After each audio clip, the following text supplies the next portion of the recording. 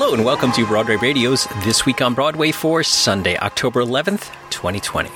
My name is James Marino, and in the broadcast today we have Peter Felicia and Michael Portantiere. Peter is a playwright, journalist, and historian with a number of books. His columns appear at Masterworks, Broadway, Broadway Select, and many other places. Good morning, Peter. Good morning. Good morning. I'm trying to make my voice lower because I heard on Wait, Don't Tell Me that people prefer that. Oh, so. I see. You guys ever listen to Wait, Don't Tell Me? Every now and then they have some really good musical theater stuff. Really? Yeah. Oh. This weekend they talked about, Mo Rocca was on Wait, Don't Tell Me, and he was talking about, tangentially about Evita and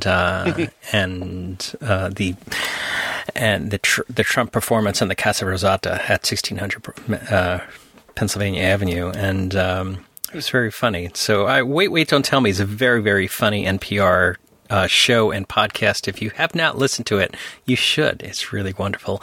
That other voice there is Michael Portantiere. Michael is a theater reviewer and essayist. He's the founder and editor of castalbumreviews.com.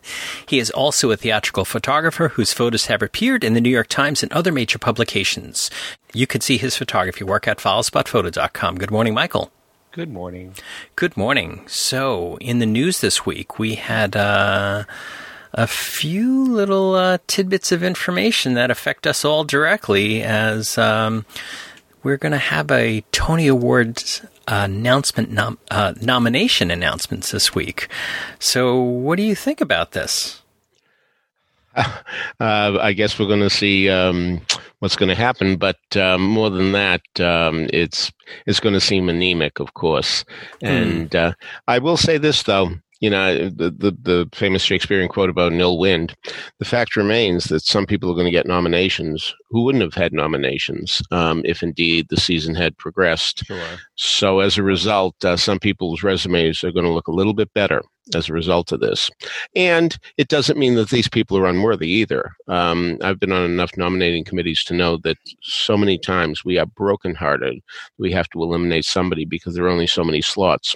So we'll certainly see people who will may surprise us. And at this point, too, good Lord, our memories, you know, will we even say, gee, who was that? I was just thinking that, yeah. Yeah.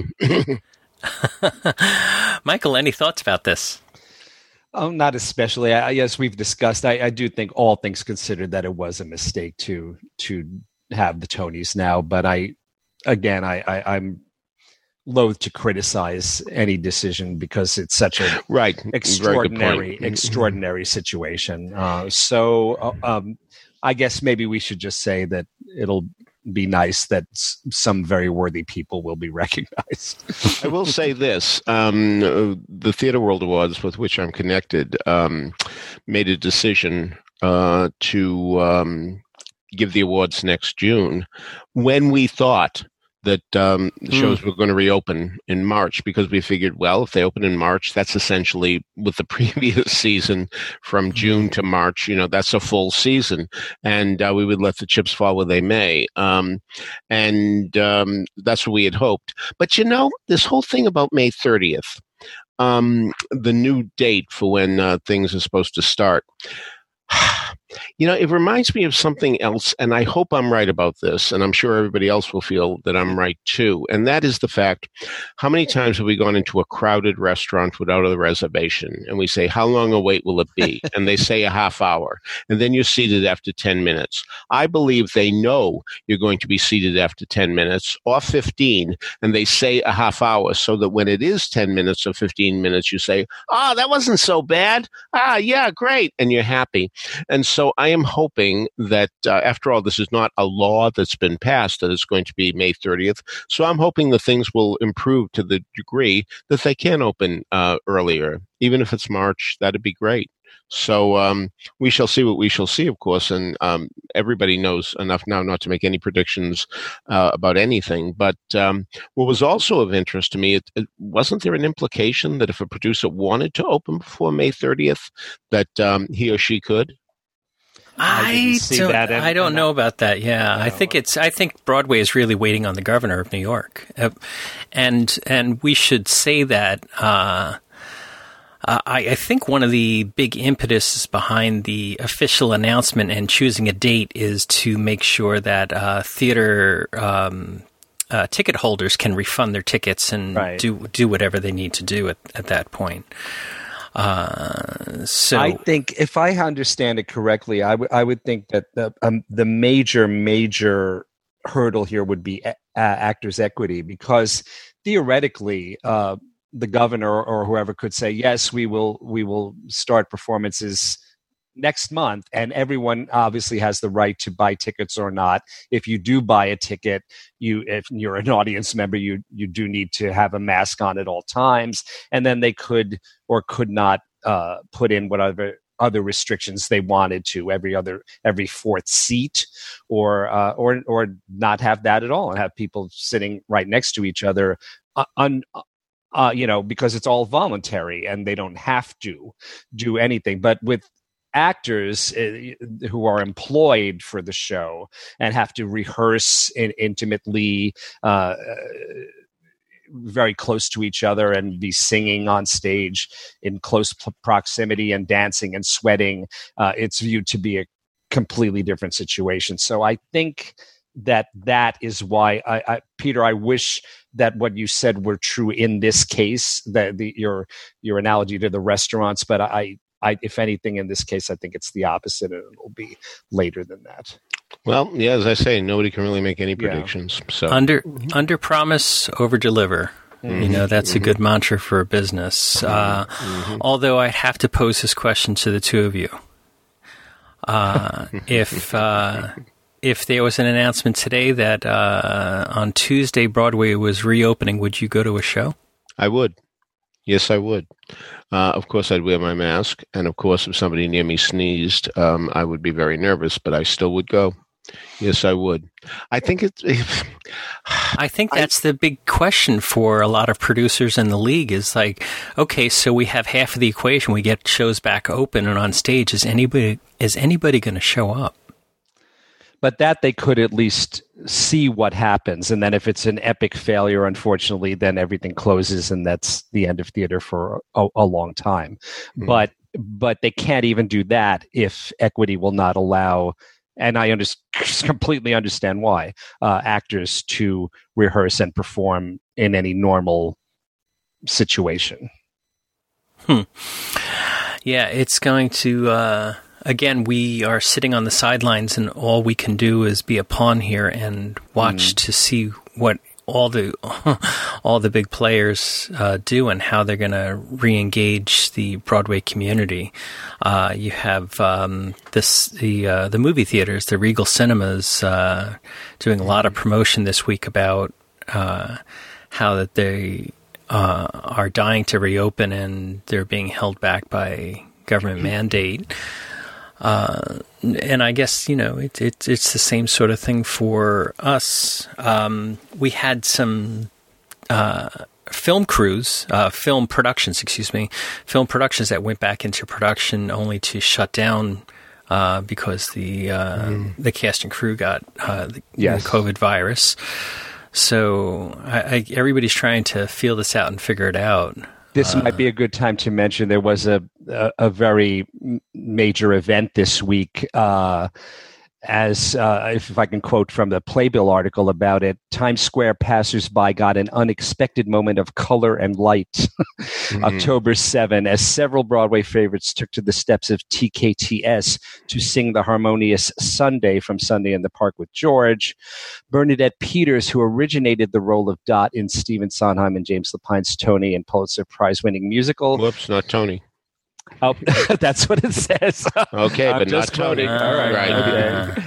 Took on a solo in the arrangement by James Sampliner, Billy Porter, and Broadway Inspirational Voices founder Michael McElroy. McElroy conducted the performance as a litany of talent sang the ode to serenity amid chaos. The roster included Tony winners Gavin Creel, Kelly O'Hara, and Ariel Stachel. How do you pronounce it? Yes, Stachel. Tony nominees Andrew Rannells, Carolee Carmelo, Norm Lewis, Kate Baldwin, Charles Brown, Jennifer Damiano, Brandon Victor Dixon, and Stark Sands, and Broadway mainstays Jason Gauthier, Telly Leung, Andrea Burns, Erica Henningsen, Javier Munoz and Sierra Vargas, and I think I saw some others in there as well. Co-produced by former Playbill editor-in-chief Blake Ross, the event was arranged by the new group NYC Next, which aims to celebrate and revitalize the creativity of New Yorkers as a signal of solidarity and resilience. Its current initial tactic, a series of socially distant pop-up events such as this one across all 5 boroughs, not promoted prior to taking place. And the reason they can't do that is because then it would be considered a gathering and I guess not permitted. So unless you happen to be strolling through Times Square on October 7th when this happened, I guess you missed it live. Hopefully you caught a video. I will send the link to James to put in the show notes of one of the videos that someone captured of it. And, at least I'm sure many people would view this as just a beautiful moment of hopefully encouragement at a very, very dark time. All right. So I do have that video in the show notes, plus the article from the New York Times talking about it. But that is kind of, we do have a big week in front of us for announcements and seeing how this will be handled, I'm saying about the Tony Award announcements will be handled. And so I'm sure that we'll talk about it next week. But for right now, let's move on to Michael. You had a bunch of boys in your apartment this week, didn't you? I did get to see Boys in the Band belatedly after the rest of you guys, Peter and James and I guess Jan Simpson, who discussed it last week. So I was able to react to it just in itself, but also to what everyone had said. And I completely agree that it's extremely well done. I think everyone involved deserves tremendous praise. And I would say a lot of praise to Joe Mantello as a director, especially because he has very limited, if any, prior experience directing film or television, as far as I know. So I thought he did a really wonderful job. It was fascinating for me to see how some of this film was patterned very closely around the original film. Mm-hmm. And actually quite a lot of it, but other places less so. Mm-hmm. And then the changes that were made, the things that were retained, starting with, I just made a bunch of random observations that I wrote down, and I'll just go through them, not in necessarily in any order. The music is interesting. The original film starts with Anything Goes. Mm-hmm. It starts with it at the very beginning, sung by Cole Porter himself, and then it segues into a version that was, I guess, popular at the time in the late 60s. It was. The name of the group was Harper's Bazaar, and it wasn't like the magazine. It was Harper's, Bizarre, Harper's Bazaar. So... Thank you. Yes, I meant to look that up and I didn't. So, and that is used in the original as the background music for this scene of the montage of the various characters in their lives around New York City before they arrive at Michael's apartment for this birthday party for Harold. And that was pretty much recreated, but there's some interesting changes there. For example, there's the characters of Hank and Larry. And in the original film, Larry is the one who's supposed to be, I guess, the more promiscuous mm-hmm. of the couple and the one who is pushing more for an open relationship. And in the original, we see him in the bar Julius, which still exists in Greenwich Village. And he's with a bunch of friends. And Hank comes in. And we don't actually hear what he says, but he apparently says something like, "When are you coming home?" And there's a little bit of a tense moment there between the two of them. In this film, we see Larry actually pick someone up on the street. And the two of them go to Julius, and they are sitting there, just the two of them alone, when Hank comes in and interrupts that. So that's a little different. And I thought that was an interesting change. One thing in general that I thought was so interesting about this film is that somehow, to me, it didn't especially scream late 60s in terms of the look, the fashions, the hair, anything like that. But by the same token, there was almost nothing in it where I could look at it and say, well, that's obviously not from late 60s. Mm-hmm. So I think that was probably a very conscious decision on the part of Joe Mantello and the production designers, and I think it was a good one. There was one exception. There was only one thing that I saw that looked glaringly modern to me, and that was a very brief scene in that opening montage where Bernard is on the subway. And I thought, gee, that does not look like what I remember as a 1969 subway car or 68 subway car, excuse me. Mm-hmm. But other than that, there wasn't anything that popped out at me. Just random observations here. They changed in the first lengthy scene between Donald and Michael. Donald is talking about how Michael is such a spendthrift and he spends so much money on so many things. And I guess we're supposed to think that he's in a lot of debt. He a lot of credit card debt. And he mentions, in the original, he mentions that he spends his money on going to places like Le Pavillon. Well, in this version, he says Joe Allen, and that was the one mistake, the one outright mistake I thought of in the movie, because Joe Allen is not thought of as a pricey 4-star, 5-star restaurant where someone spends tremendous amounts of money.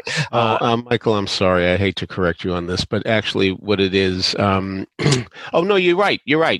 I'm thinking of something else. Sorry. Although that chocolate volcano dessert cake thing can get pricey, you know. Oh yeah, I mean, and you can spend money there, but I just thought that that they could have changed it to something like Lutece or some Nobu. No, it is. Yeah, I don't know. Yeah, something like that. Zachary Quinto, I thought, was absolutely excellent as Harold, but I'm going to be picky here. There are 2 words he mispronounces. And I checked back the original. Leonard Fry does them perfectly. It's haute cuisine, not haute cuisine. You're not supposed to pronounce the A. And unfortunately, Mr. Quinto did not pronounce sommelier correctly. Is it Quinto or Quinto? I had no. And on that note, I have heard both. So I should check that out. Yes. How funny.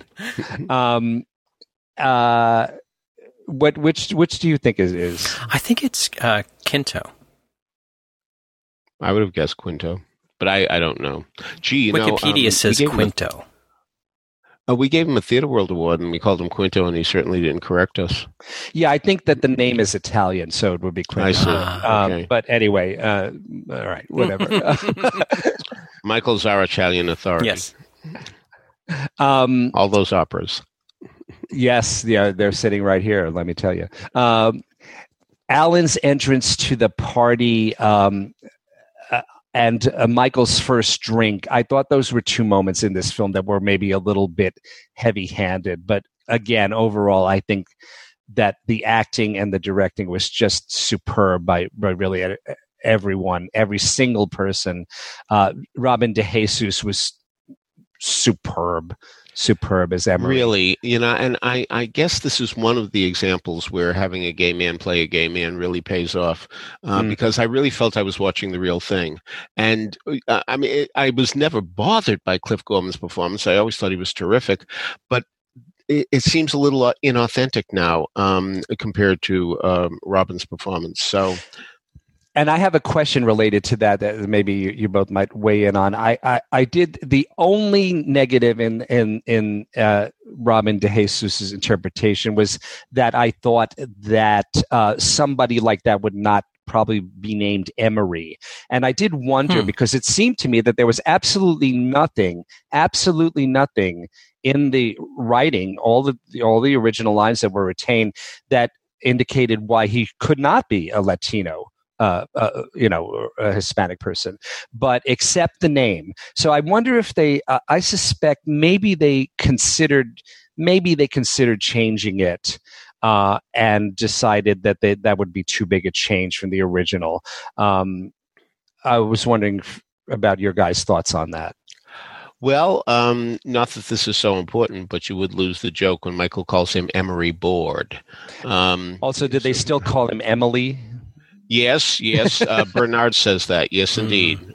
So, yes, that did come up as well. I just took it as non-traditional casting, frankly.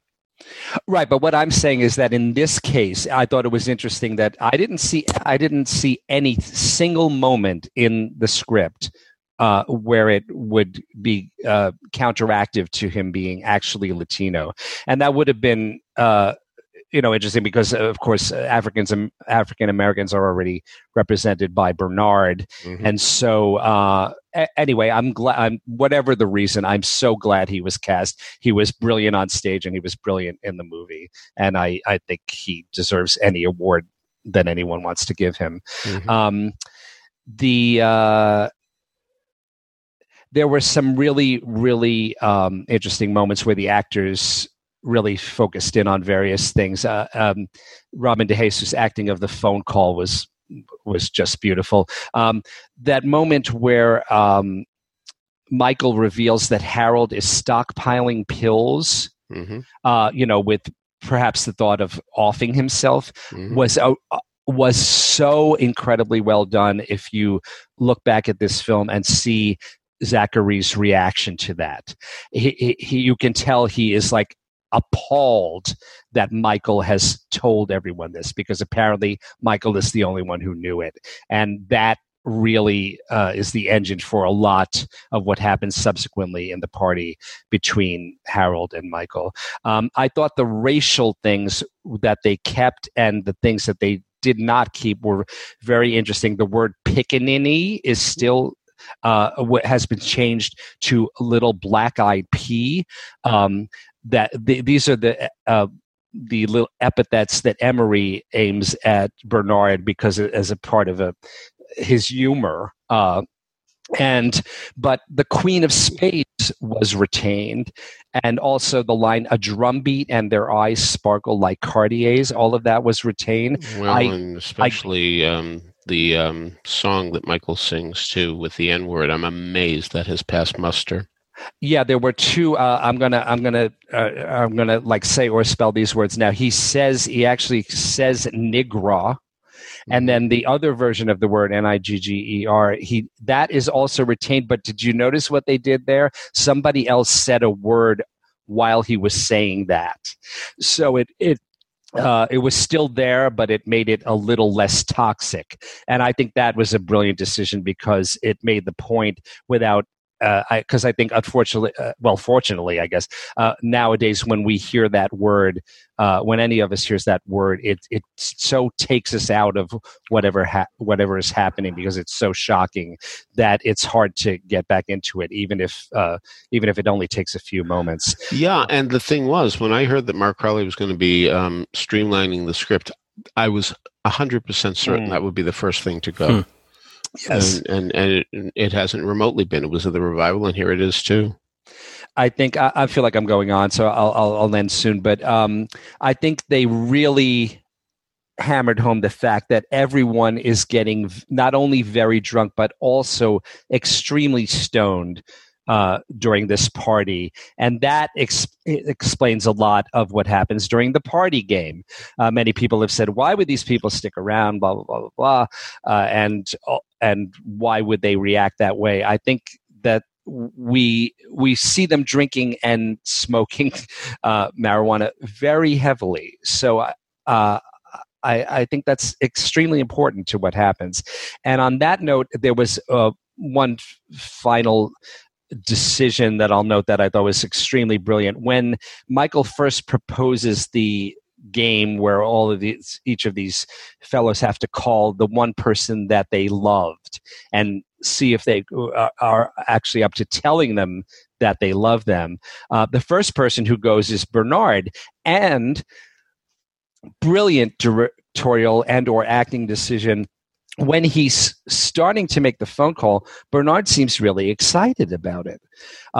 He thinks he's thinking about talking to this person again after how many years, and I guess we're supposed to think he thinks it might go well, and he might be really happy to hear from him. And then it's only when it goes very poorly that's the first indication that this whole game was a tremendous mistake. And then Bernard starts urging everyone else not to do it. And I thought that was a major, major change without changing a word of the script. And a perfect example of the excellent, excellent work that Joe Mantello and everyone else did on this wonderful remake, which has got to be counted among the very, very few remakes of a movie that are as good as, at least as good as, and some would say arguably better than the original. Yeah, I think it's better. And for that matter, when you talk about the Bernard phone call, yes, one could make a case that he's enthusiastic just from the vantage point that Peter Dalbeck, the man that he loved, has been divorced or is getting divorced for the third time. Yes. Good point. Excellent point. Oh, by the way, the music, the other music that was used. This is so rich in the original film. There's a very romantic dance that winds up happening between everyone when they're really getting stoned and drunk. And the music in that version is The Look of Love. But in this film, it's This Guy's in Love with You. Mm-hmm. And both songs are by Burt Bacharach and Hal David. Yeah. And it's amazing. You know what I was thinking while watching this film? That I was thinking that Promises exactly opened on Broadway in December 1968, which I guess would have been right after the setting of the action in this film, because there is a brief little text at the beginning that says, I think it says summer 1968, or maybe it just says 1968, but we assume it's summer or early fall, I suppose. It drove me crazy in 1968 that that song was so popular, and I thought this could be in Promises, Promises. Can't you see Jerry Orbach singing to Jill O'Hara, This Guy's in Love with You? There are very few lyrics in that song that do not apply to the character of Chuck Baxter in Promises, Promises. And it would have been so great to have had a song that was so popular that year to be in Promises, Promises. Yes, Promises, Promises had I'll Never Fall in Love Again, which, by the way, was added during the tryout, but the fact is, to have another hit song is never a liability. And I was really angry that they didn't put it in the show where it fits so wonderfully. And it didn't even show up in the revival where they added songs by Bacharach. It is such a logical thing. Yes, a couple of lines would have to be changed, but most of them fit perfectly with the character. Right. So, that is our review of Boys in the Band. That's on Netflix, the remake, the movie that is currently out.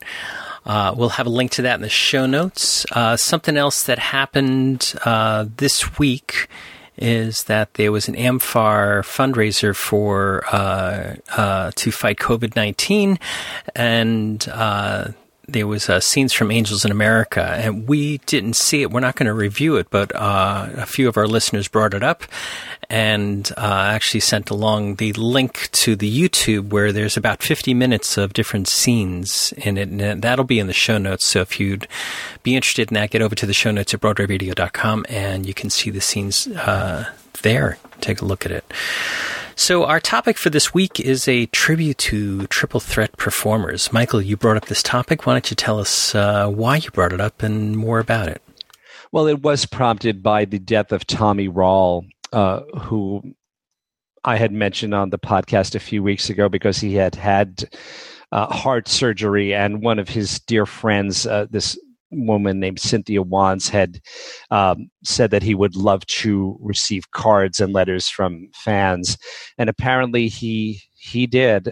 Tommy Rawl was one of the great performers back in the day, I guess beginning in the 50s, on Broadway, and then in films like Seven Brides for Seven Brothers and My Sister Eileen, and what Cynthia had written originally was, "I'm very sorry to share the news well, what she wrote in announcing his death then just a few days ago was, "I'm very sorry to share the news that our dear Tommy Rawl died tonight of congestive heart failure. But I want to share with folks here a rather magical story of Tommy's passing. A hospice nurse was by Tommy's bedside and found a box that held the cards and letters that had been sent to him in the last few weeks. She spent the afternoon reading each one to him, and when she finished reading the last one, he peacefully stopped breathing and passed away." Wow. She was very moved by the experience and wanted to share that story with the family. Tommy would have turned 91 this coming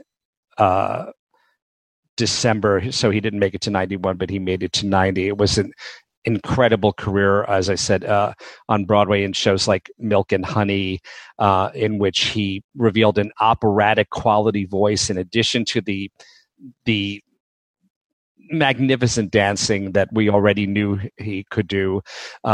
He just really, apparently Gene Kelly had said something to the effect of he was the best he was the best dancer we had at MGM. So I can't put it any better than that. He was a true triple threat performer. He even did some non-musical films as well, and he is the kind of talent that I think so many people can just look at and marvel and aspire to, and people like that are particularly awesome. I think it's wonderful to just be a great singer or a great actor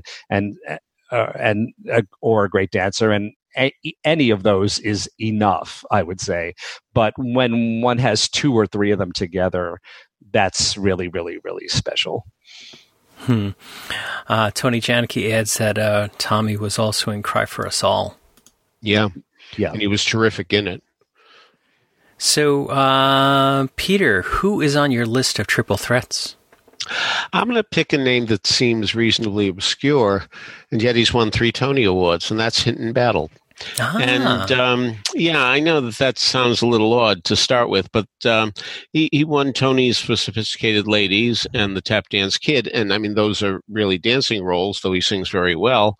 But then he won a Tony for Miss Saigon, where really he had to act as well as sing, because he had to play the role of John, the person who is very intent on getting those boudoirs, as they're called, in the proper homes, and making sure that the men who impregnated Vietnamese women take responsibility for what happened and adopt their children, or at least get them into good homes. And he was very, very effective. That's where the acting chops came in, because we had already known by that point that he could sing and dance. Ironically, his big break came in The Wiz in 1974. Now, some people may say, no, The Wiz was 1975. Yes, it opened on Broadway in 1975, but his break came in 1974 because when they were in Baltimore, Stu Gilliam, who had the role, a comedian who literally, ironically enough, died 7 years ago today, Stu Gilliam, a comic, was playing the role of the Scarecrow. And wow, he just didn't want to do it after that disastrous opening performance that I witnessed in Baltimore. I really believe that was the one and only performance he did. So Hinton Battle, all of 17 years old, was the understudy. And he came in and while he didn't get a Tony nomination for that, he certainly made up for other roles. But that had to be trial by fire. And, what was really interesting to me about Stu Gilliam, after they went to Baltimore, they were going to Detroit, which was Stu Gilliam's hometown. Was that part of his decision to not stay with the show, that he didn't want to be embarrassed in front of hometown people? Who knows? But anyway, the fact is that Hinton Battle, we don't see him very much. He was in the movie of Dreamgirls, and I don't know what he's decided to do with his life, but maybe he felt, 3 Tonys, I'm fine. Maybe I'll do something like Bobby Steggert has done and, just give it up to do social work. I mean, I don't know. But nevertheless, he certainly was so effective and surprised me so much when he had to act in Miss Saigon that I really put him on my list of triple threats first and foremost. They have Hinton in the 2014 off-Broadway production of Cindy the musical. Wow, So, I didn't see that. I didn't see it. I don't know anything about Cindy the musical. I'm wondering if there was a musical in the 63-64 season called Cindy off Broadway. It got an album, and I wonder if it was a revival of that. There have been a lot of Cindys. There was one on TV too that was a musical that had nothing to do with the show I just mentioned. But anyway. All right, Michael, what's next on your list? Another great artist we recently lost was Armelia McQueen. So she would definitely be in the category, and that would lead us to, I would say, anyone who was ever in Ain't Misbehavin', including Andre DeShields, who is still very much with us. And there's a person who that's a real triple threat. He's even done a lot of non-musical theater, including I'll never forget how he retained his dignity, one might say, in a major. Primate? Yes. Yeah. A very, very problematic play. Let's leave it that way. Called Primate, but he managed to do it on his sheer acting ability and charisma alone. But in so many other shows like The Wiz and so many other things that he's done over the decades, and now in Hadestown, there's a true triple threat. Armelia McQueen,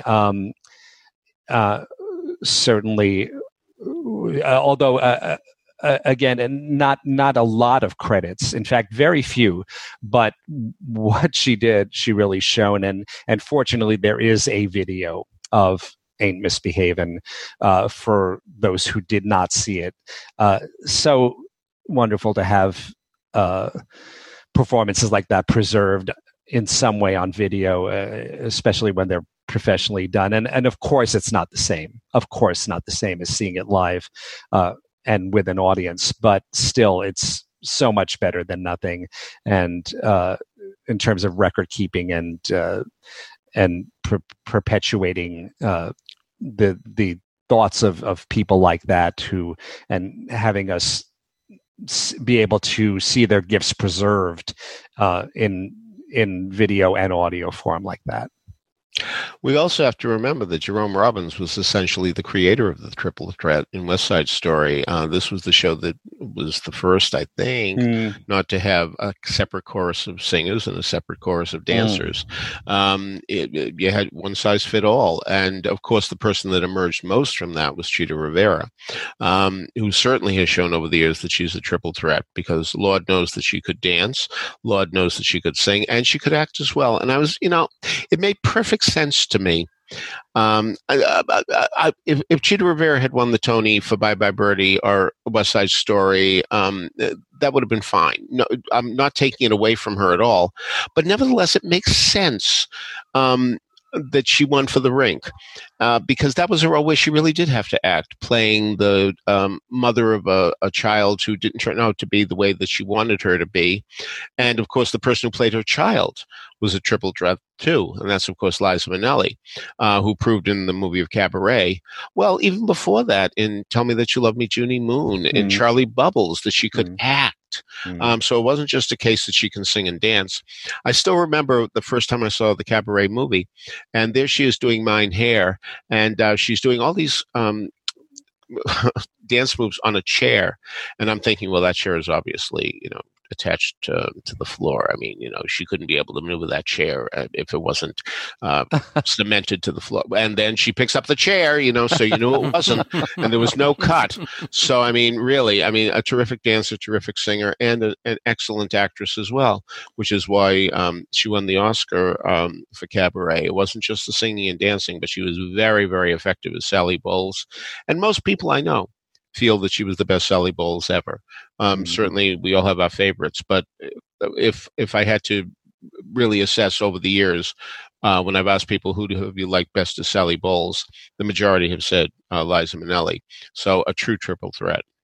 And going back to Cheetah, certainly Cheetah, but that leads me to actually the first person I thought of when after Tommy Rawl when this topic came up, and that's Gwen Verdon.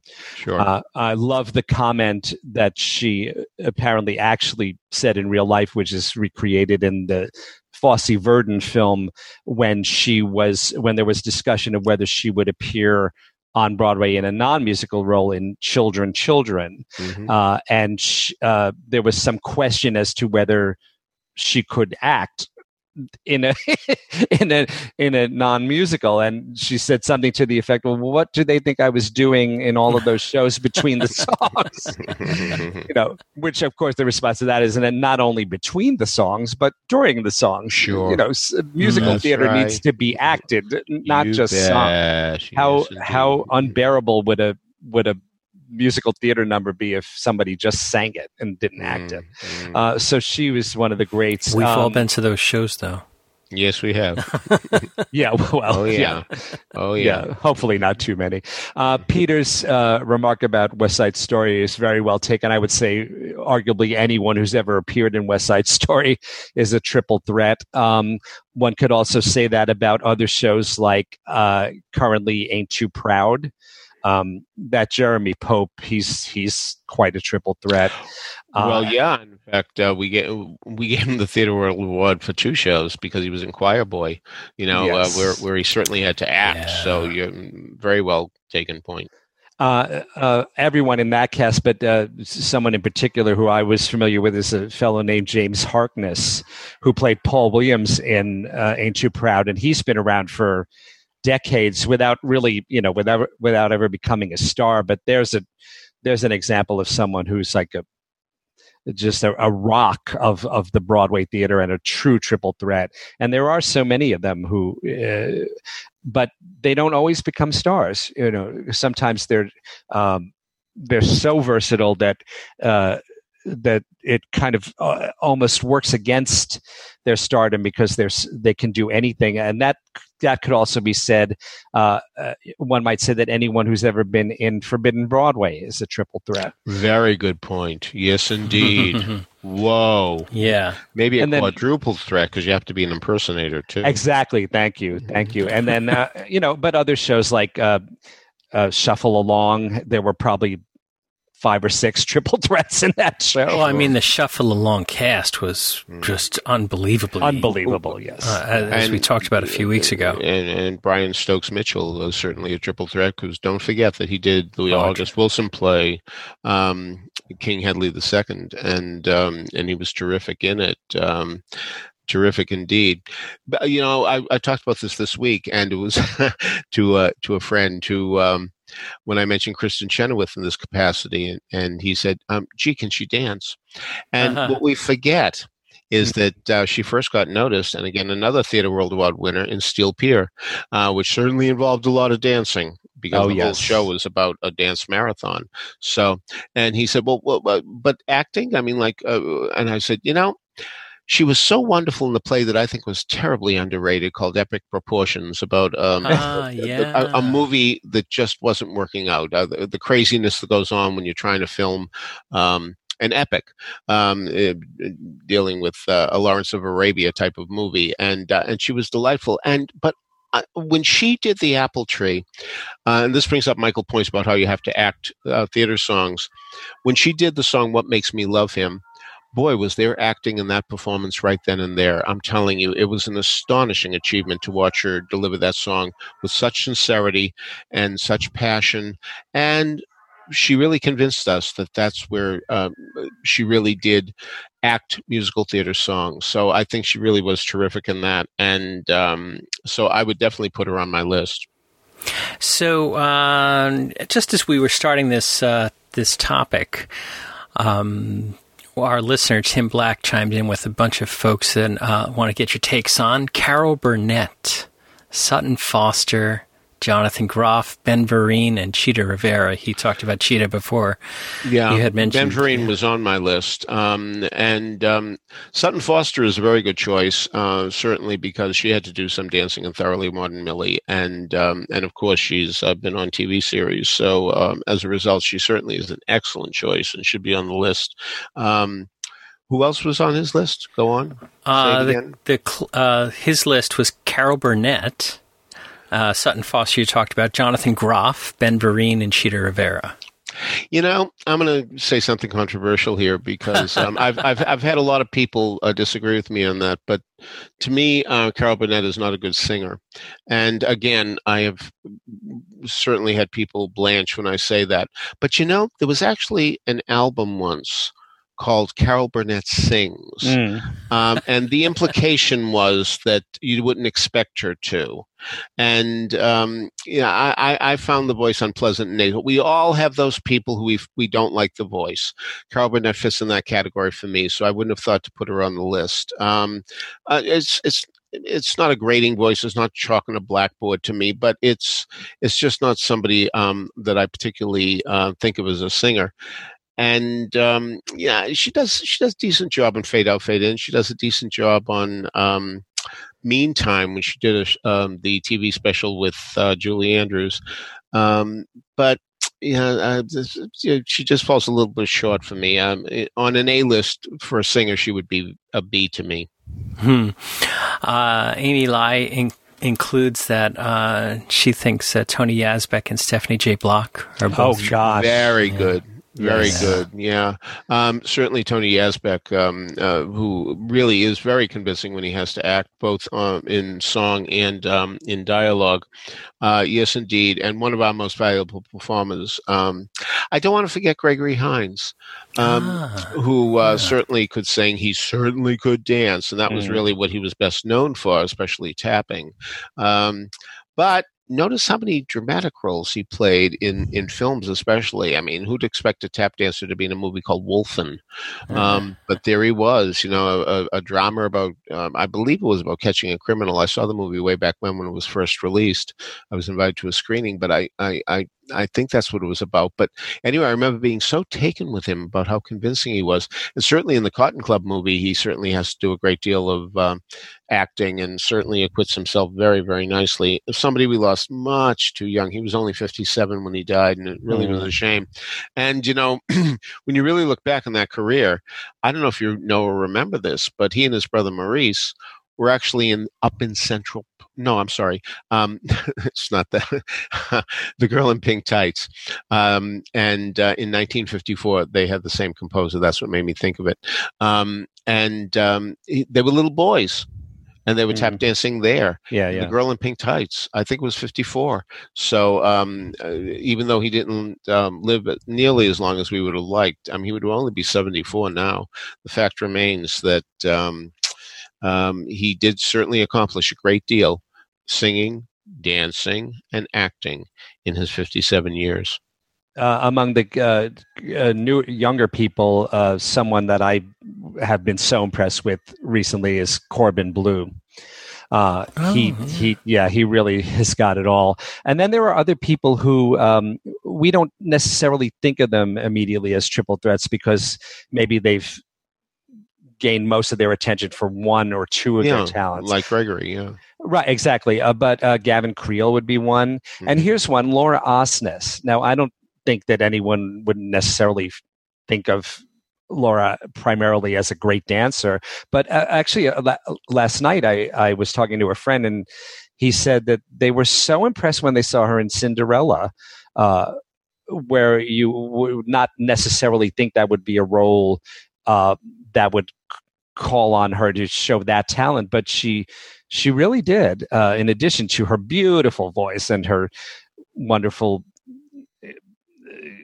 presence and her acting ability. And, that's a kind of a role, I think, Cinderella, that is actually far more difficult to play than many people realize. And that's a wonderful triple threat performer that you've got there in Laura Osnes. Well, let's not forget, too. Yeah, and for that matter, Grease, which was her big break. Now, think about it. We had that TV competition to find out who was going to be Sandy and Danny. You're the One That I Want? Was that what it was called? I don't remember if that was... Help us out, Rob Johnson. You're the one that I want. Is that the Laura Osnes thing that she won? It certainly would have been a great title for that. I thought that was the one for the British one, but I could be wrong. Yeah, that's the one. Yeah, okay. Rob says so. And okay, well, I defer to Rob on those things. Yeah, I'll defer too. But anyway, the point is, obviously, during that series, she was called on to dance quite a bit by Kathleen Marshall. And so right then and there, before she even got to Broadway, millions, literally, of people saw that she could dance, saw that she could sing, and maybe not as much act, but nevertheless, she was wonderful in Cinderella. She, we've talked about this, Laura and I, and the thing is, she fully expected that she would really have two strikes against her with much of the theatrical community when she came here, because she had won in a TV competition, which struck many people as vulgar. So as a result, she really had a lot to prove, and she proved it really quickly, because she was in a number of things really fast, and she was terrific in all of them. And she is definitely one of our most valuable leading ladies. So Rob Johnston seconds Sutton Foster, Tony Yazbeck. He also brings up James Monroe Iglehart as Sure. You Ain't Never Had a Friend Like Me. He just, in one song, proves everything, Tony Janicki brings up Helen Gallagher was a triple threat. She won several Emmys for Ryan's Hope. Yes. Very good. Very good indeed. And, that's one of those things where a career can get derailed because of the wrong vehicle, because, of course, she had done so well. She had even won a Tony Award in 1952, well, maybe 53, depending on when they gave out the prizes, for Pal Joey, and that got her Hazel Flag, the musical that was supposed to make her a superstar, and it wasn't that good a show. And under those circumstances, she sort of faded a bit, and who knew that she was going to make this amazing comeback in No No Nanette. But yes, indeed, no matter what we feel about soap operas, you certainly have to act, and they wouldn't have made her the superstar in Ryan Hope that she became. She was on for many, many, many, many seasons, and the people do get written out of soap operas. Why wasn't she? The acting, I'm sure, was a part of the reason why she stayed in there for so long. So, Peter, I'm gonna Juliette Green brings up somebody, and I'm surprised you haven't mentioned her yet, because whenever I hear her name, I think of Happyy. Yeah. So are we talking about both David Carroll and Michael Jeter? Jane Krakowski. Yeah, Jane Krakowski is phenomenal. And today's her birthday, by the way. And, really? Yeah. And Jeter, and am I? Yeah. But when I think of the happy song, which does lead into We'll Take a Dance Together, the second greatest production number I've ever seen after Who's That Woman? Sure. I mean, Michael Jeter, amazing. I remember talking to a cast member, I won't say who, of Grand Hotel after Michael Jeter had left. And I'm not going to even say which of the performers, because a few performers then took on that role during the 1,000+ performance run. And I said, "How's the new guy?" "Oh, he's great. He's great. Oh, he's terrific. Yeah. Oh, he's wonderful. Boy, he's so touching and at the Grand. And oh, whoa. And Who Wouldn't Dance with You? Oh, he's so good there. So I said, how does he do in We'll Take a Glass Together? Oh, he's great. He's great. I said, how does he do with The Bar? And because Michael Jeter did, watch it on the Tonys, phenomenal. That's when the whole enthusiasm dropped, and he said, "Oh, nobody can do The Bar like Michael." Yeah, and that was that.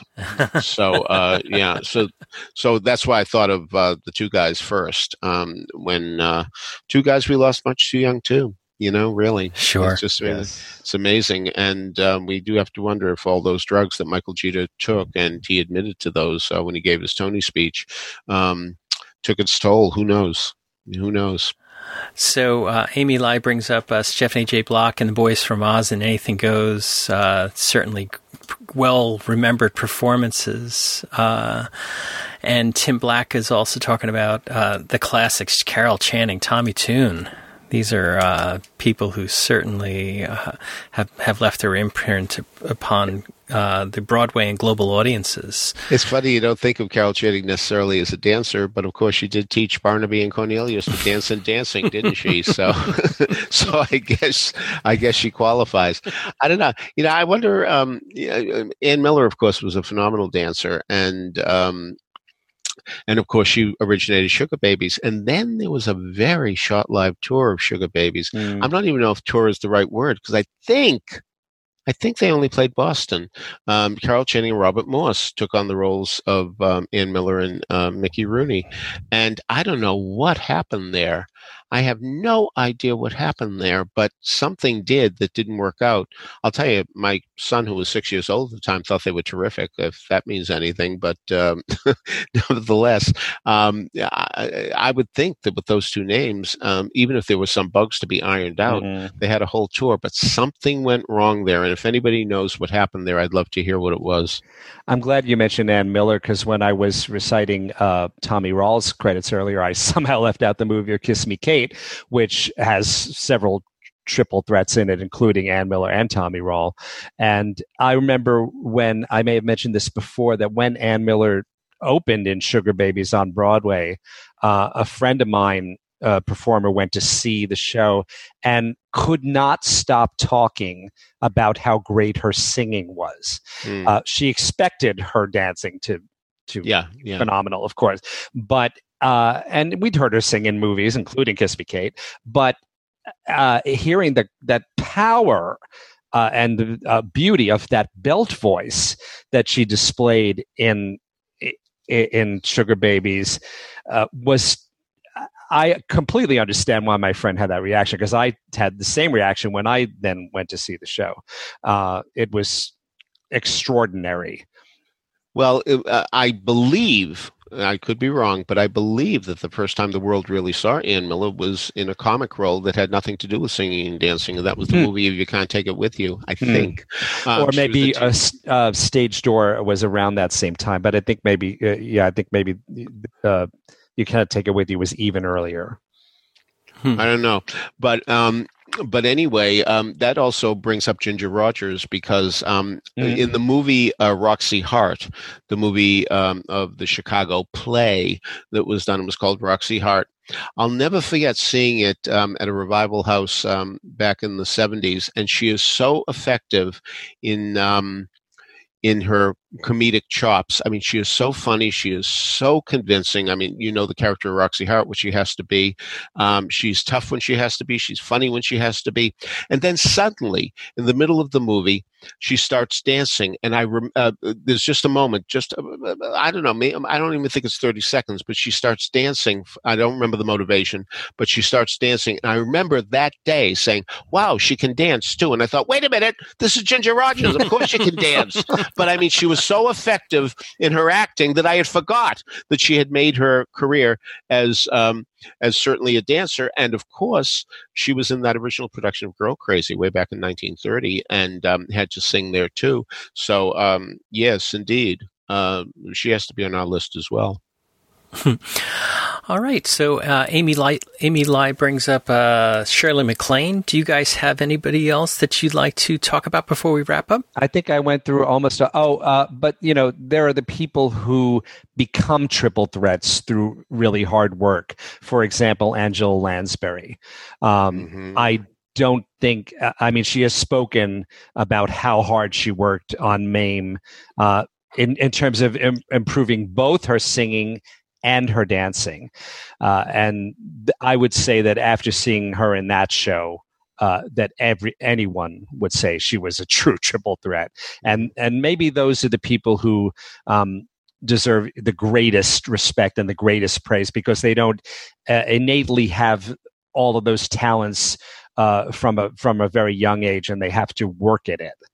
So I think that I would like to end on her as a really, really shining example of a triple threat. And what also made it hard for Angela Lansbury is she knew that she was hardly the first choice for the role. Yes. Hardly. Yes. Well, I guess that wraps it up for our list. That is just some of the names that come off the top of our heads for triple threats, but certainly not all of the triple threats that we know. We didn't mention our American in Paris, Robert Fairchild, but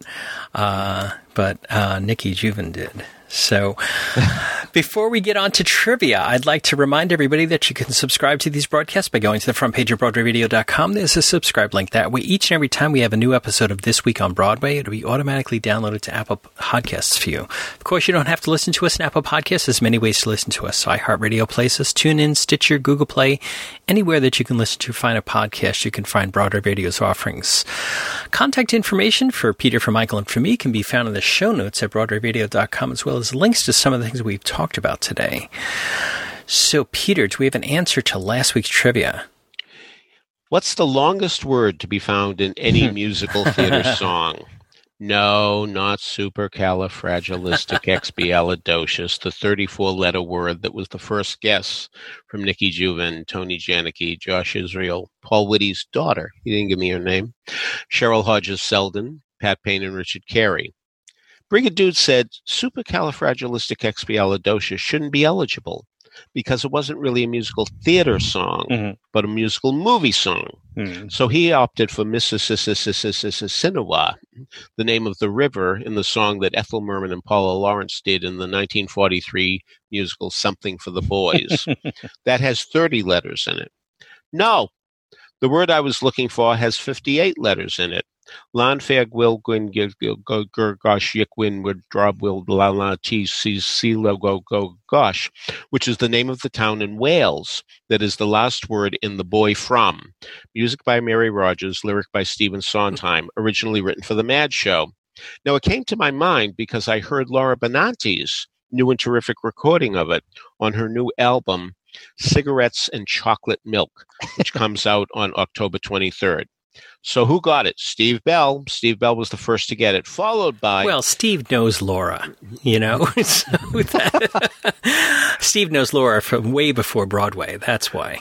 Well, okay, but he still gets credit, followed by Tony Janicki, Josh Israel, Paul Whitty, and Richard Carey on their second guesses, after purveying supercalifragilistic, etc. But Michael Wanis got it on his first try, as did Jeff Hickman, who said he's half Welsh, and as a child actually visited this town. Oh, my gosh. So he had the answer right down to the letter. Wow. All right. I thought it was going to be the the musical Smile, because it's got a mile in it. And there are a lot of towns mentioned in that one, too. Okay, this one's really crazy. Yeah, and it happened simply because I made a typo while writing about My Fair Lady, which has nothing to do with this question. So don't look for My Fair Lady. No, okay. This legendary composer-lyricist won one and only one Best Score Tony. The surname by which the world knows him is not the surname he had at birth. He changed it.